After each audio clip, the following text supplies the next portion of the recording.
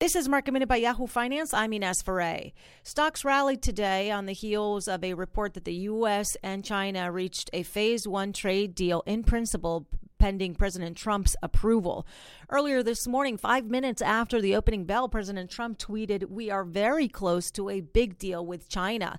That sent stocks solidly into the green, with the Dow, the S&P, and the NASDAQ all touching record intraday highs.